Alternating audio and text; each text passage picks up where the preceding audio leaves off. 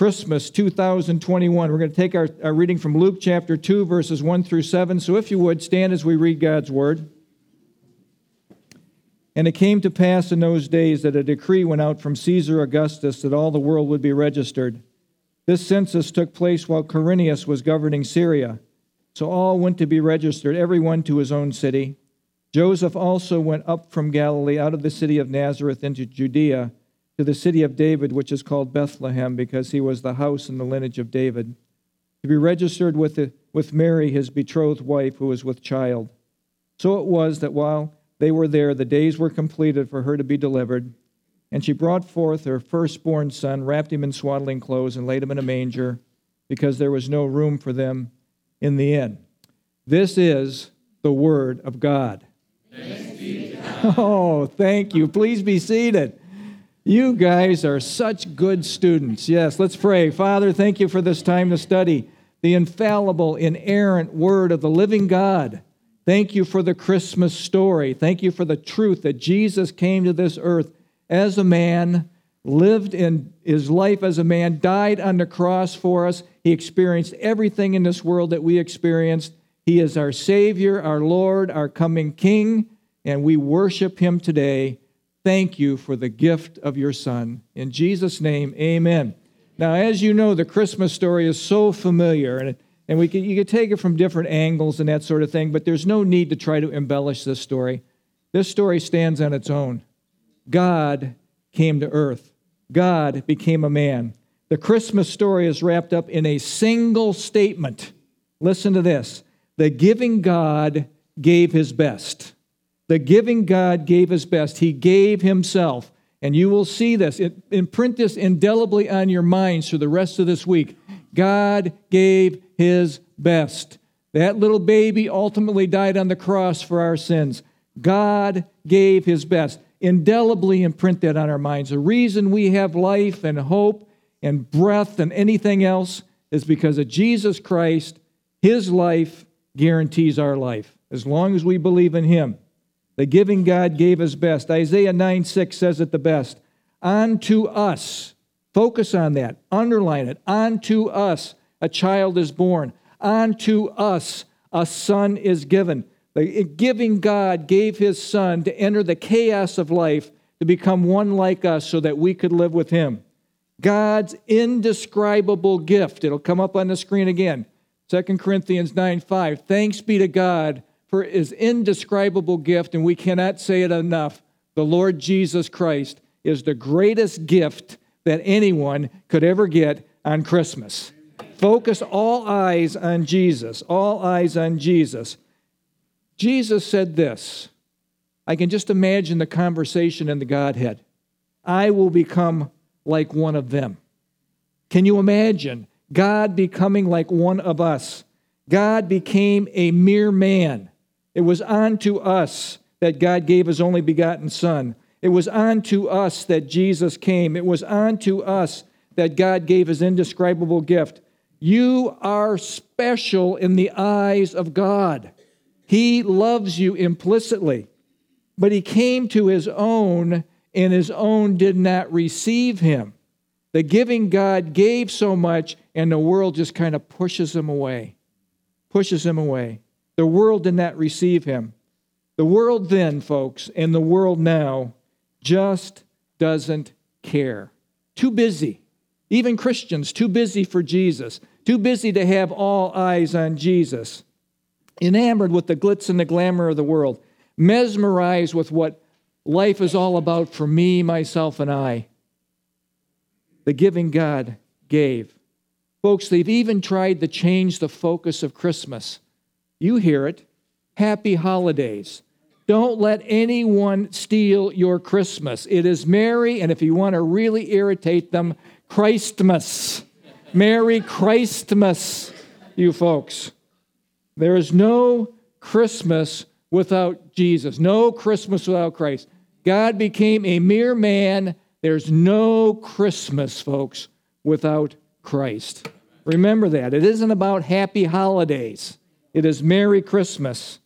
Peace on earth and goodwill towards men is what Jesus brought to this world, to those who are at peace with him.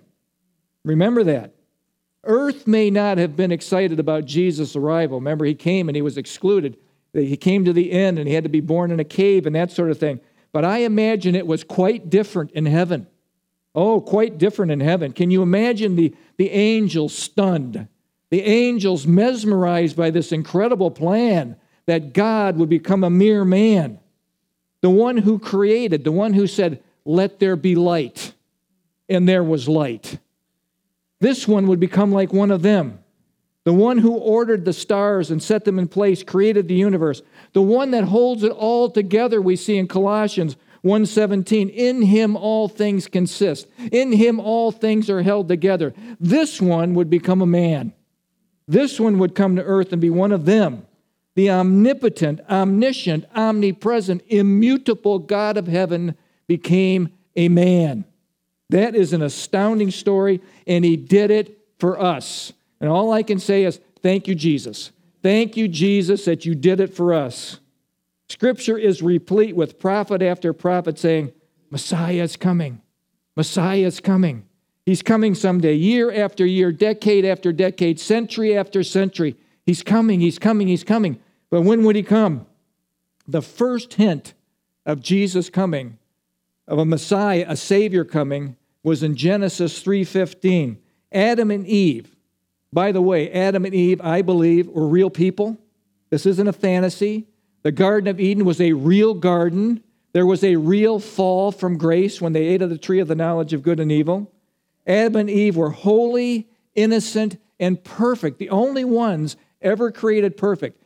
Just think about this. They could walk with God in the garden. They could talk with God face to face. They were in a holy state, what we will be in when we are glorified, when we get into heaven. That's the state we're going to be in. But they were our representatives, and guess what? They had one prohibition. One prohibition. What did God tell them? Genesis 2:17, this was not fuzzy. This was not unclear, unlike this picture here, what might be a little fuzzy for you. Genesis 2:17, for from the tree of the knowledge of good and evil, you shall not eat. Now, is that confusing to anybody? You shall not eat, for in the day that you eat of it, you shall surely die. Now, can you imagine the conversation between Adam and Eve? Die. Die? What is die? It was all life in God's creation. There was no death until sin came in. The conversation must have been amazing. Does anybody in here remember Paul Harvey? Yes. Now, the rest of the story. Yes, well, you know what happened in the garden. The serpent tempted and Adam and Eve were our human representatives. The serpent tempted, they ate, and all humanity is facing the consequence of their eating. They were our representatives. And we all die because their sin has been imputed to us. God was not kidding. This was the worst decision in the history of the universe, and we are suffering the consequences. For Adam, listen to the consequences. Now, you know this. Adam, work, thorns and thistles. When you go to work and you're going, I hate this job, hey, that's your curse. If you like your job, hey, you just rose above the curse. But thorns and thistles, work is going to be hard, it's going to be frustrating, and even if you have the greatest job in the world, there's problems in it. There's troubles in it. It's relentless. What about Eve? She would have pain in childbearing. But it wasn't just the birth process that would be painful. You got to raise those kids. There's going to be pain involved with raising those kids. And they found out right quick when Cain killed Abel. There's going to be pain involved in this whole process. And then we have the serpent. You're going to eat of the dust of the earth. Remember, the serpent is Satan. He is the adversary, the arch enemy of God. The devil is called the accuser, diabolos, the accuser of the brethren. And instantly, God tells Satan, your days are numbered. There's something in theology called the proto-evangelium. It is the first gospel.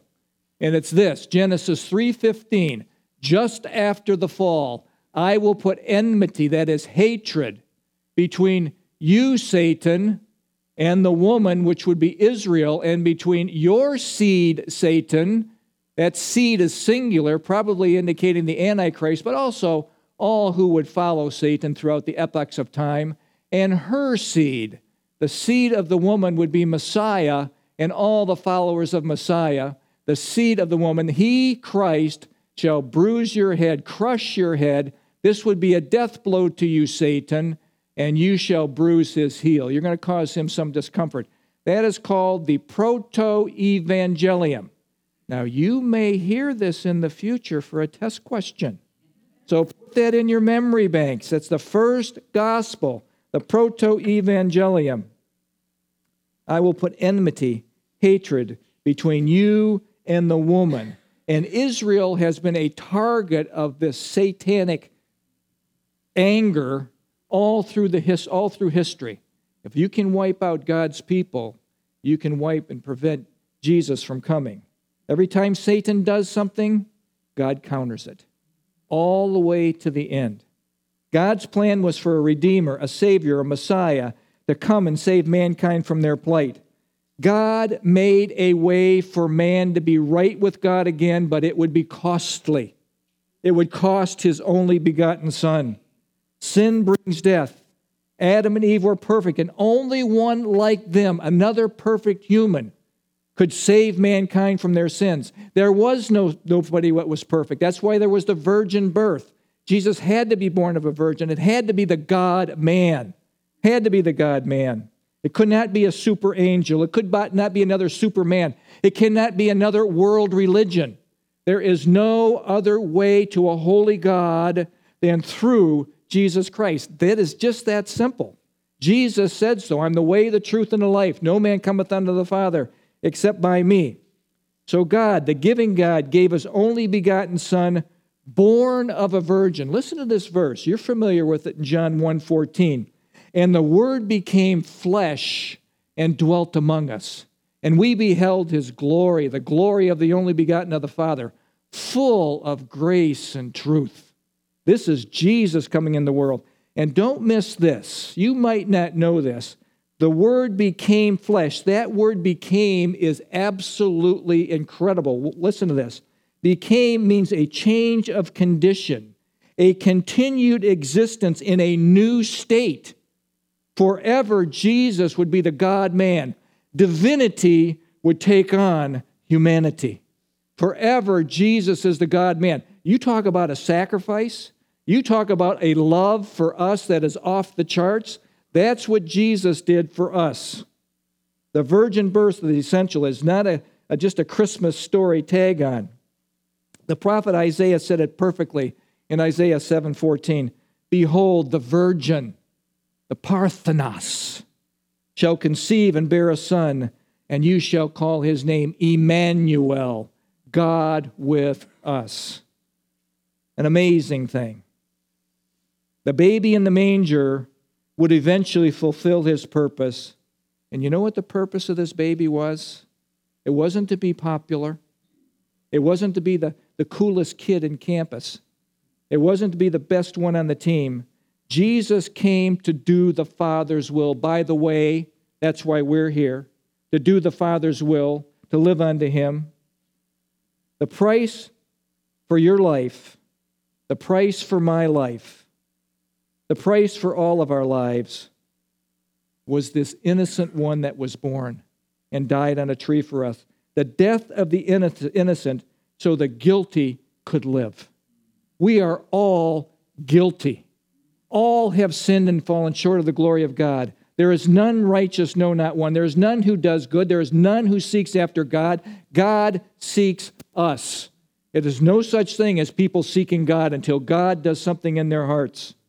It was unto us a child was born. Unto us a son was given. At the perfect time, everything God does is perfect. Everything God does is orderly. Everything God does is structured. He brings structure to the chaos. At the perfect time, in the fullness of time, in God's time, the Son, the second person of the Trinity, became a man. Amazing. Amazing. Galatians 4:4. When the fullness of time had come, God sent his Son, born of a woman. Jesus came at the perfect time. You remember in the past, we taught on this. There was a language system. Alexander the Great conquered the world. and the Greek language spread throughout the whole known world. Koine Greek, common Greek, where the world would be united in a common language. And then Rome came into power, and they developed a road system which facilitated the gospel being spread. And then there was something called the Pax Romanus, the peace of Rome within the Roman kingdom, which facilitated peaceful travel, safe travel throughout the kingdom. And the gospel could be spread. Oh, it was at the perfect time that Jesus came, the absolute time that God ordained. And he also made announcements in a perfect order. The first announcement was to a priest named Zechariah. The announcement to Zechariah is found in Luke chapter 1, verse 11 through 17. I'll give you the short version with this since we don't have time. Zacharias was chosen to give incense at the altar. This was a high privilege, and it was his big day that he was chosen out of all the priests in Israel to serve up the incense, the sweet smell of aroma to God. And while he's having this high moment, he's stunned by Gabriel going boop, appearing right before him, wham, right next to him, and says to him these words, Zechariah, at the perfect time, the angel Gabriel told Zechariah, Elizabeth will have a son. You see there, Elizabeth and Zechariah were very old, well past childbearing age, never had any children. And remember, in Judaism, you're looked down upon if you don't have children. And they must have prayed year after year, decade after decade after decade, waiting for their child. And then it was past time. And then the angel appears and says this in Luke 1:13, your prayer is heard, and your wife Elizabeth will bear you a son, and you shall call his name John. You know what John means? The grace of God. The favor of God has fallen upon you, Zechariah. John the Baptist came into the world on schedule. It was not Zechariah's schedule. It was not Elizabeth's schedule. This was God's schedule. At the perfect time, John had a mission to be a forerunner at the perfect time, filled with the Holy Spirit from the womb. He would be the one that would introduce the world to the Messiah. John would prepare the hearts of the people who had been far from God, and he's preparing them for this Messiah that is coming. Remember, for 400 years, from Malachi all the way to Matthew, there is no prophet in the land. There is no word from God in the land. And they're wondering, where is God? And the people had drifted farther and farther and farther and farther from God. So John would be a forerunner. Remember, kings would have forerunners introducing them to the populace as it came. John is that picture being fulfilled as he being the forerunner, introducing the King of Kings to the world who was far from God. God's timetable was put into motion. John, the forerunner, did his job, and then John passes off the scene. Job completed. The announcement then went to Mary. We pick it up in Luke chapter 1, verse 26 through 38. I'll just give you the short version on this one also. It says, starting in verse 26, in the 6 months, the angel Gabriel, he's active. I mean, he's probably getting a little out of breath with all the stuff he's got to do, zipping here and there. He was sent by God to a city of Galilee named Nazareth, to a virgin, a Parthenos, again, betrothed to a man whose name was Joseph. And he says these words to Mary, rejoice, highly favored one, the Lord is with you. Now, wouldn't that be just the greatest words you could ever hear? Rejoice. You can take that on yourself. Rejoice, highly favored one, the Lord is with you. When you receive Jesus Christ as your Savior, rejoice, highly favored one, the Lord is with you. What special words are those? Blessed are you among women. And she's troubled by this saying, and the angel notices, says, oh, in verse 30, don't be afraid, Mary, for you have found favor with God, grace with God. That's how you came into the family of God. God graced you. God favored you. And you said yes to his offer of salvation. Behold, you will conceive and you'll bring forth a son. He will be great. He will be called Son of the Highest. The Lord God will give him the throne of his father David. And then she goes on to say in verse 34, then Mary said to the angel, how can this be, since I do not know a man? She's a little confused about this whole thing. And the angel said these words that must have been as confusing as can be. The Holy Spirit will come upon you, and the power, the dunamis of the highest will overshadow you. Therefore also that Holy One who is born will be called the Son of God. And then she must have been reeling at this point. And in verse 37, the angel says these words, which I'm going to repeat again in just a second. So please implant these words indelibly in your mind. For with God, nothing is impossible. For with God, nothing is impossible. Now, let's talk about this announcement to Mary. At the perfect time, Gabriel reveals his plan to Mary. Now, she's 13 to 17 years old. She is a very young woman. And I imagine she was blown away by this visitation. Why me? Do you ever wonder why God came to you, saved you? Why me? Why do I believe this and all my brothers and sisters don't believe it? Why do I believe this and my friends on the team don't believe it? What has happened to me? God has opened your eyes and allowed you to see. Why me? Why now? How will anyone believe this story? How can she believe the story?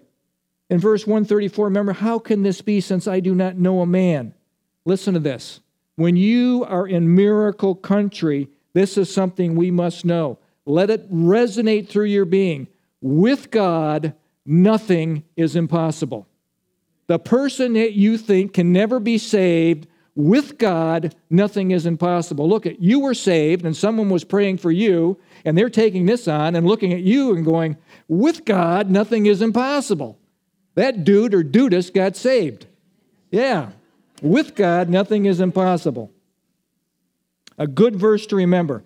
Jeremiah 32:27 kind of typifies this verse. The background for this is Jeremiah is a prophet. The nation is going into exile. Babylon is going to destroy Jerusalem. It's going to be leveled to the ground. And God gives Jeremiah a promise that you're going to be able to come back and rebuild. And Jeremiah just can't see this happening. Have you ever been there? When you're believing God and you're saying, oh, I just can't see this thing happening. Watch the word of God to Jeremiah. I am the Lord. I am Yahweh. I am the Lord. I am the God, the Elohim of all mankind. Is anything too hard for me, Jeremiah? Is anything too hard for me? And the answer that you're going to give to that question is no. Nothing is too hard for God. Mary's response is precious in verse 138. Let it be according to your word. Remember that. God has given us promises. Never give up. Never give up in praying for someone. Let it be according to your word, God, your word. You've spoken it, and I'm going to believe it. The announcement then went to Joseph in Matthew chapter 1, verse 18 through 25. At the perfect time, Joseph is let in on the plan. Now, can you imagine? Jason did this teaching. And can you imagine the distress that Joseph was feeling when he found out that his bride, his betrothed, was pregnant? And then the story she told him, that the Holy Spirit came upon her. Can you imagine that? And he's supposed to buy that. Now, he's a little bit confused. And he was going to put her away secretly to save her embarrassment. Listen to this. An unbelievable Mary story requires a believable God answer. Enter another celestial being. In Matthew chapter 1:20, the angel says this, Joseph, son of David, do not be afraid to take to you Mary, your wife. For that which is conceived in her is of the Holy Spirit. And by the way, I can just imagine, just like Mary said. Just like she said. Joseph must have been just relieved, elated. He went from being depressed and discouraged to skipping through the, skipping through the tulips or whatever. Okay, whatever. He must have been elated. An unbelievable story. And you know what happened? Joseph obeyed. Joseph subsequently had 6 more kids. Jesus was the oldest of 7. 4 boys and his sisters, 2 girls. The boys were James, who wrote an epistle, Joseph, Simon, and Judas, who they called Jude, not to confuse him with Judas Iscariot. And sisters, those are 2. That's 6 people at least. It could be more in the family. God is a God of order, folks. God does things perfectly. He came to this earth at the planned time, perfect time. The plan was executed perfectly. In the fullness of time, Jesus came into this world. Christ is born. And that is what we are celebrating today. Chapter 2, verses 1 through 5. And it came to pass, just like everything in God's structure, it will come to pass. This time will pass. Whatever you're going through will pass. There are better pastures ahead, and our ultimate pasture is when we get with our God in heaven. This is a reality. This is truth. And it came to pass in those days that a decree, a dogma, a command went out from Caesar Augustus, the august one, the godlike one of Rome, that all the world would be registered. This census took place while Quirinius was governing Syria, to give you a time frame on exactly when this took place. So all went. All of the Roman Empire had to go back, everyone to their own city. Joseph also went up from Galilee out of the city of Nazareth into Judea to the city of David, which is called Bethlehem, a 70-mile journey for a pregnant wife. Bethlehem, Beth, house, of, hem, bread. House of bread is where the bread of life came into the world. Remember, Jesus said, I am the bread of life. Whoever comes to me will never hunger, and whoever believes in me will never thirst. If you come to me, you will never hunger for anything else spiritually. I will fulfill every spiritual need that you'll ever had. You'll never thirst for anything else. You'll be fully satiated, satisfied if you come to me. That's what Jesus did. He was born in the house of bread because he was the house and lineage of David, to be registered with Mary, his betrothed wife, who was with child. Again, God does everything perfectly at the perfect time.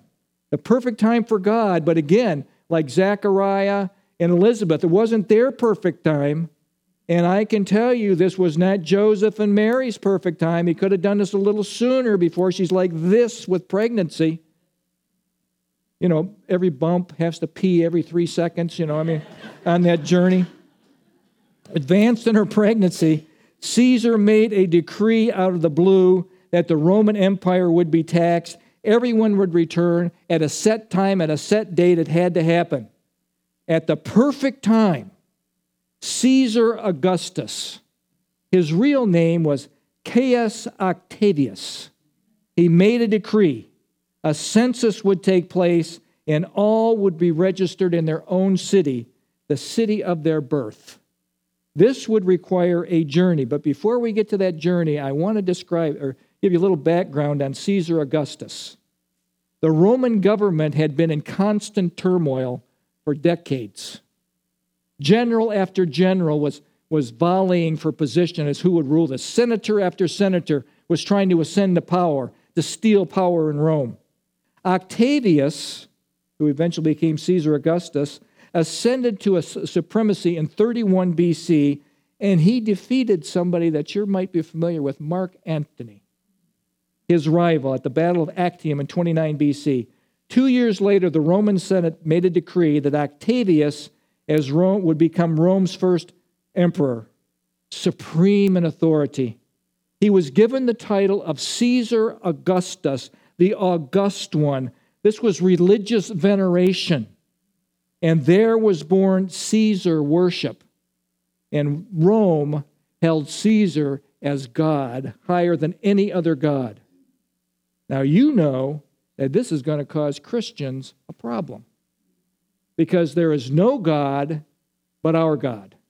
Caesar's just a make-believe little phony baloney god, okay?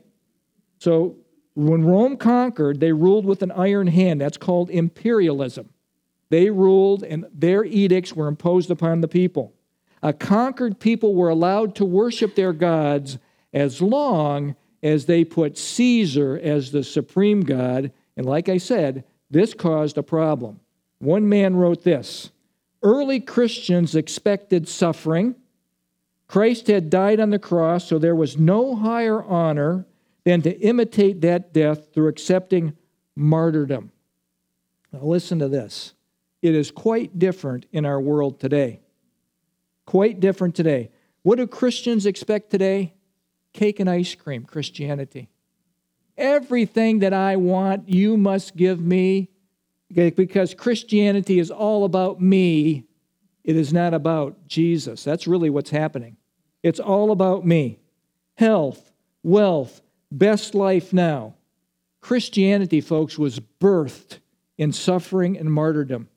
And Christianity today is experiencing a crescendo in martyrdom as Christians are being slaughtered throughout the world at a pace greater than any time in the history of the world. We've been through this before, and we've had the statistics about all the countries that are experiencing Christian persecution.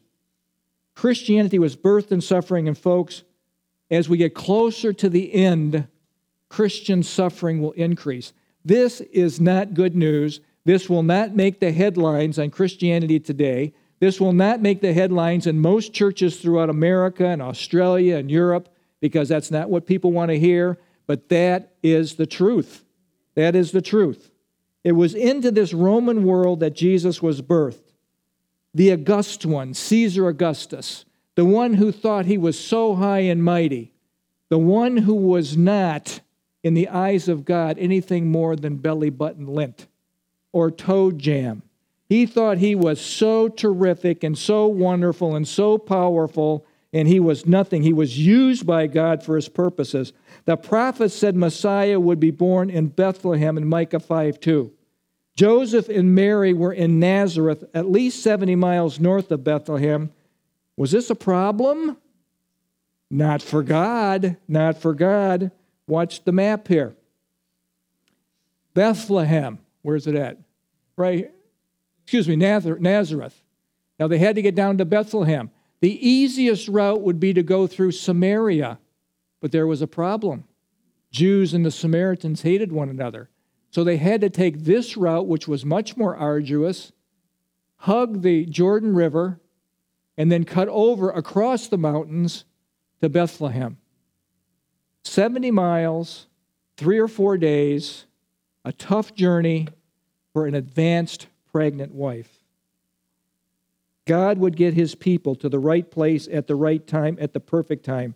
A God-inspired Caesar census was used. God directed Caesar's actions. Now, hear this, because this might be significant for you today. Proverbs 21:21 says this, "The king's heart is in the hands of the Lord, and he directs it as a watercourse wherever he pleases." Now, think about this. Think about President Biden negotiating with Putin over the Ukraine. Nuclear weapons, a lot of rhetoric, a lot of things could happen here. The king's heart is in the hand of the Lord. God is orchestrating things as we get closer to the end. How about Biden talking with, I'll try this, Xi Jinping, the Chinese guy, okay, over Taiwan? That's going to be another issue, by the way. If you don't know that, that's going to be another issue. Think about that. Don't panic. Don't panic because Biden's doing this, okay? Don't panic, or any other president's doing it. Don't panic. God is working things out according to the counsel of his will. Kings, presidents, governors, mayors, they think they're directing things. They think they're bringing order out of things. God is behind the scenes carrying out his plan for planet Earth. And hear this loud and clear as we are looking at our chaotic world. Nothing is out of control. God is at the helm steering this ship. And it will get to its destination. And that destination is Messiah coming back, putting down the rebellion on earth by Antichrist, and ruling as King of Kings and Lord of Lords. You know what to expect because you've been through the teaching in Daniel. You've been through the teaching in Revelation. You know how this will end. And you know that it's getting darker as we get close to the end. It is dark now, folks, but the light is about to burst forth on planet Earth. Hip, hip, hooray. The light of, yes. The light of the world is coming back. The light of the world is coming back. And by the way, you are here now. You are the light of the world. You are the one that's to illuminate your culture as Christians. Jesus said, you are the light of the world. Let your light shine before men that they'll see your good works and glorify your Father who's in heaven. We are to impact our culture. We are to be light here. Jesus coming back is not a fantasy. It is not a pipe dream. This is the truth. Now, the problem is that the world doesn't want the truth. These prophets have predicted a lot of stuff that has come to fruition exactly as prophesied. There are also prophecies that are predicting when Jesus will come back just as prophesied. And things are unraveling according to what the prophets have said, as we have been in many of our studies, just as has been prophesied. So Jesus is coming back is not a falsehood, not a fairy tale. It is the truth that the world doesn't want to deal with. Now, what the world calls good and what Christian calls good are very different. We call good according to God's word. The world says this: truth sounds like hate to those who hate the truth. Now, the truth is that God has standards in his word. Marriage is between one man and one woman for life, okay? There are two genders, male and female. That's it. You can't make it up on the fly. You cannot change it. You cannot change your DNA. Abortion, the world says, it's great, it's wonderful, it's terrific, it's women's rights. God says, oh no, that is evil, that is murder. The world says, let's open borders and let everybody be one big happy family. God says, no, there has to be borders because humanity is evil and we want to check evil with other nations. The world is going more and more towards godless Marxism, thinking that humanity has the answer to world's problems. Oh no, look around at Marxist countries. Those are the countries people are trying to flee from. Flee from. And now we have America wanting to be like a Marxist country. We have messed up in this country because we have kicked God out. That is a tragedy. God will use Caesar for his purposes. And don't forget this, Joseph and Mary are still betrothed. That means this, they are in the engagement process. The marriage has not been consummated, and you know what that means. God wants you to know that Mary maintained her virginity until after Jesus was born. And then came all the other brothers and sisters. At the perfect time, in the fullness of time, it was time. Verse 6, while they were there, the days were completed for her to be delivered. And think about it, I've mentioned this many times. No mom, no sisters, no aunts, no friends to help with this delivery, just Joseph. And you know what his profession was? A carpenter. A lot of people think that was a stone-type mason. Big, rugged, calloused hands. Joseph is going to help little Mary with this delivery. Now, I want you to think about this. In the natural, while Mary and Joseph are going through this, can you imagine their feelings? Alone, isolated. This is a one-time thing for them. Mary doesn't have a lot of experience with delivery if she's 13 to 17. She hasn't assisted in a lot of those. Joseph doesn't know what end is up. He doesn't have a clue what's going on with this thing. But in the supernatural, it's quite different. The host of heaven were there. The Father, the Holy Spirit were present. The delivery room was actually packed in the spirit realm. Indeed, this was a VIP birth, the most important in the history of humanity. And the demonic realm could not get close to this. There would be no interruptions, no intrusions on this birth. Oh no. And then the place was perfect. Verse 7, even though we don't look at it as perfect, it was perfect to God. And Mary brought forth her firstborn son, giving you a tip that there's more to come. There's not the perpetual virginity of Mary. There was more sons to come. Her firstborn son, wrapped him in swaddling clothes, laid him in a manger, a feeding trough, because there was no room for them in the inn. Jesus was born in a cave. He was born in a cave. And you know what was in that cave? Cattle are lowing the poor. And the cattle are doing their cattle thing, in the cave, stinking a little bit. You ever go up to Michigan State to those cattle things? It about suffocates you going in there. Okay, that's where Jesus was born. The place, but it was perfect. The surroundings were not comfortable. A smelly stable, a manger, a feeding trough. There was no room for them in the inn. The world makes no room for them. And listen to this statement. No room in the world for a nobody like Joseph. From all places, Nazareth, a military town, the armpit of Israel. Nothing good can come out of Nazareth. Isn't that what Nathan said? This was the setting for the birth of our King. And then we have this beautiful picture of this baby. I mean, it's so tender, so wonderful. I don't care what your kid looks like when it's born. Some of them are really pretty, but some kids just look nasty. But to the mom, it is the most beautiful baby in the whole world. Well, this baby came in, and he changed the world.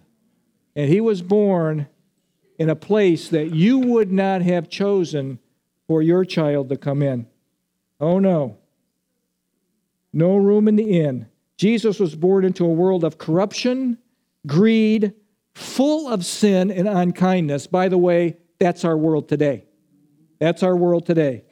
The world could have cared less about Jesus' first coming, and I think they're not going to care a whole lot about his second coming. As a matter of fact, the earth dwellers, remember we learned that term in Revelation? The earth dwellers are going to be those who fight against Jesus' return because they bought into the great delusion that the Antichrist is the Christ. That's what's going to be happening. Jesus' family was from an undesirable town. Jesus' birth was in an undesirable stable. And Jesus' birth was announced to undesirable shepherds. See, shepherds were the lower rung of that culture. The first on earth to hear about the message was the shepherds. And we pick that up in verses 8 through 13. Now, I don't have time to develop this, but you know the story. They're in their fields at night, doing what shepherds do, watching their sheep on the hillside, on duty constantly, protecting them from the wolves, protecting them from all the prey, protecting them from wandering off. By the way, Jesus is your shepherd. He is your shepherd. He is your great shepherd, your chief shepherd, the good shepherd. At the present time, at the perfect time, the lowly looked down upon in society were the first to hear about the birth. Isn't that amazing with God? It didn't go to Rome. It didn't go to some king. It wasn't to mayors. It was to regular people. It was like us. It was like regular. It didn't go to any of those people. And their introduction to this birth was astounding and amazing. The angel appears. The glory of God, the Shekinah glory appears around them. That had to be a blown away moment for them. And then the message, unto you this day is born in the city of David a Savior. A Savior. The Messiah has come, Christ the Lord. And then it gets even stranger than that. The angels burst forth and start singing. But just think about the shepherds. Just think about the shepherds. I mean, I try to get a picture where they'd all be strained and falling on their faces and that. But you can just see the startlement, the amazement. I mean, that would be our face. If something like that happened to us, your mouth would just be, I can't even do it loud. Oh. And so what did the angel have to say? Fear not, fear not. Don't pass out. Don't pass out now. I got a message for you. Don't pass out. Yeah. And then he goes on to tell them that the Savior is born. And listen to this. The angelic choir bursts forth. The heavenly host bursts forth. And you know what they say? Glory to God. That word glory is doxa. Doxa. It means honor, renown, praise, adoration to God. Doxa to God. Glory to God in the highest. And on earth, peace, goodwill towards men. The word actually means, as it is written in the Hebrew or in the Greek, peace on earth to men who are in God's will. Peace on earth. Those who are in right relationship with God qualify to have peace on earth. Those not in right relationship will live in the chaos of this thing. The shepherd's job is to go and tell, and that's what they do. And I bet you they tell everybody the story. And we have the slide here. For unto us, oh, this is what the angel said to us. It's unbelievable, folks. For unto us is born this day in the city of David a Savior, which is Christos, the Kurios, the Lord, the Master, ruler, owner. He is the one that was born. Messiah is here. Messiah is here. And they went and they told, and by the way, the Great Commission tells us, go into the world. Tell everybody about Jesus, teaching them to obey all things I've commanded you. Lo, I'm with you always, even to the end of the age. We have the same job as the shepherds to go and tell. Go and tell. Now, in closing, unto us, please do not forget this. Unto us a child is born.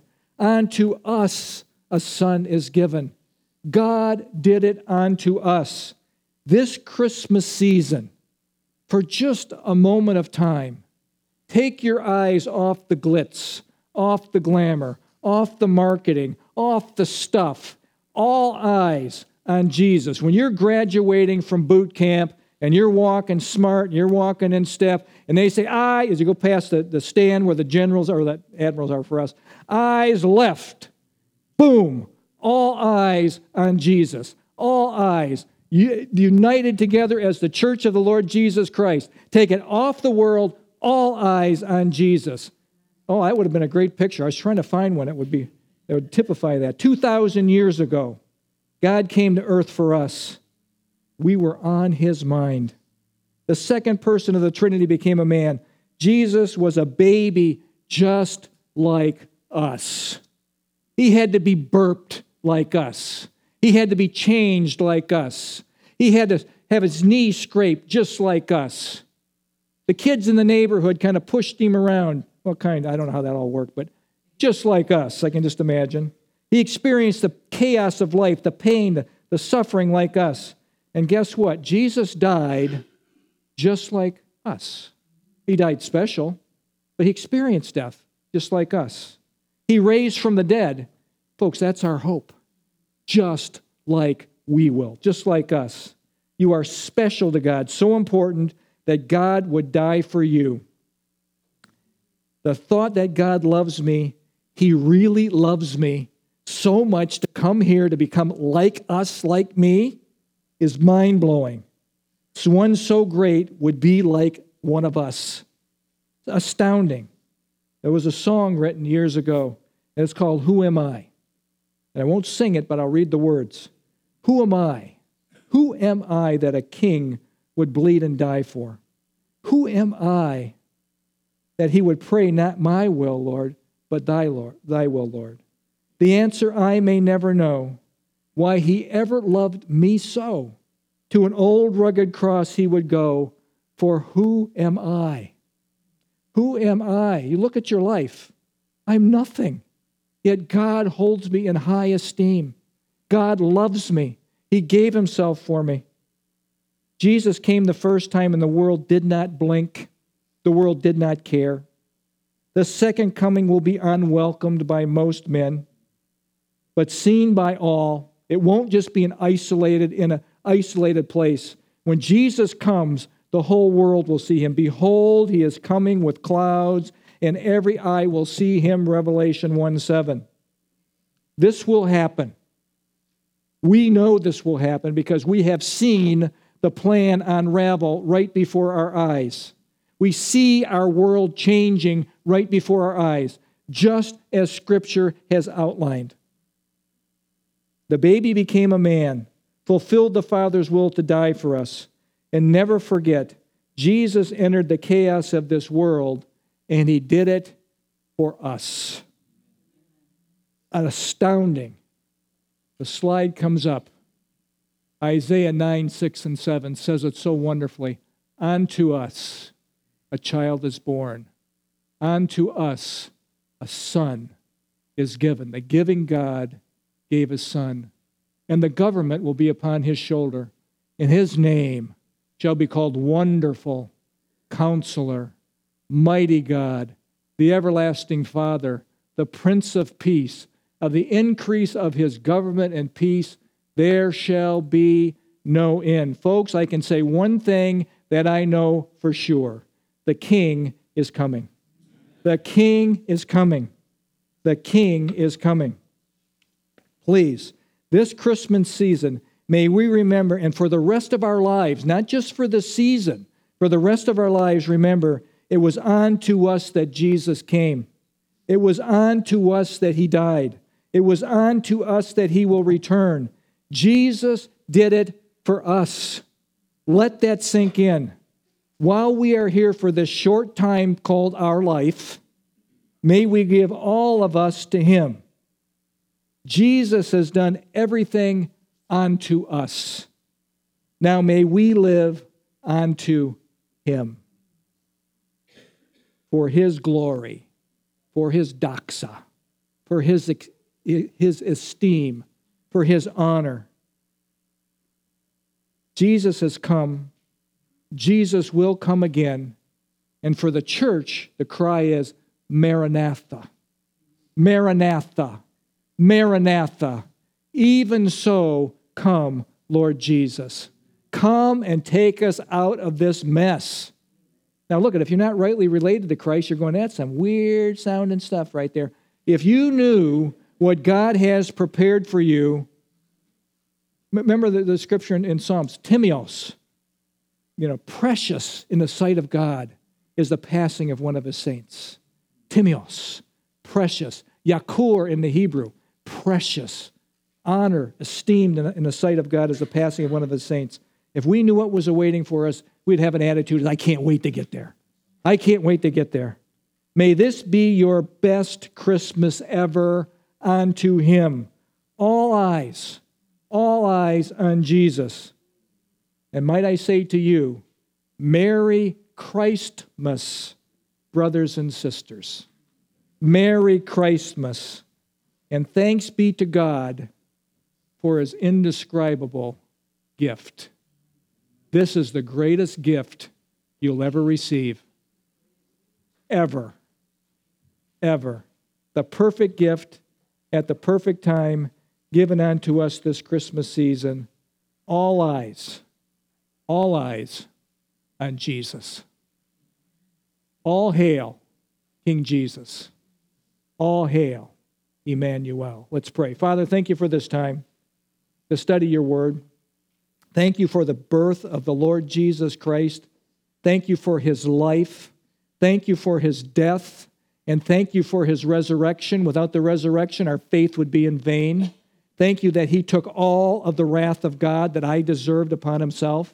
And in order to go to heaven, to be in communion with You, all I have to do is believe that He died for me and receive the gift of salvation. I have to do that. It has to be personal. So, Lord, I pray right now that every person in this room has said in their heart, I believe, Jesus, that You died for me. I put my trust in You. I commit my life to You, and I receive the gift of salvation that You have offered. Please do that today if you have not done that in the past. Thank You, Father, for this season. And may we have, for just a moment, through all of the stuff that goes on at Christmas, have all eyes on Jesus. All hail, King Jesus. All hail, Emmanuel.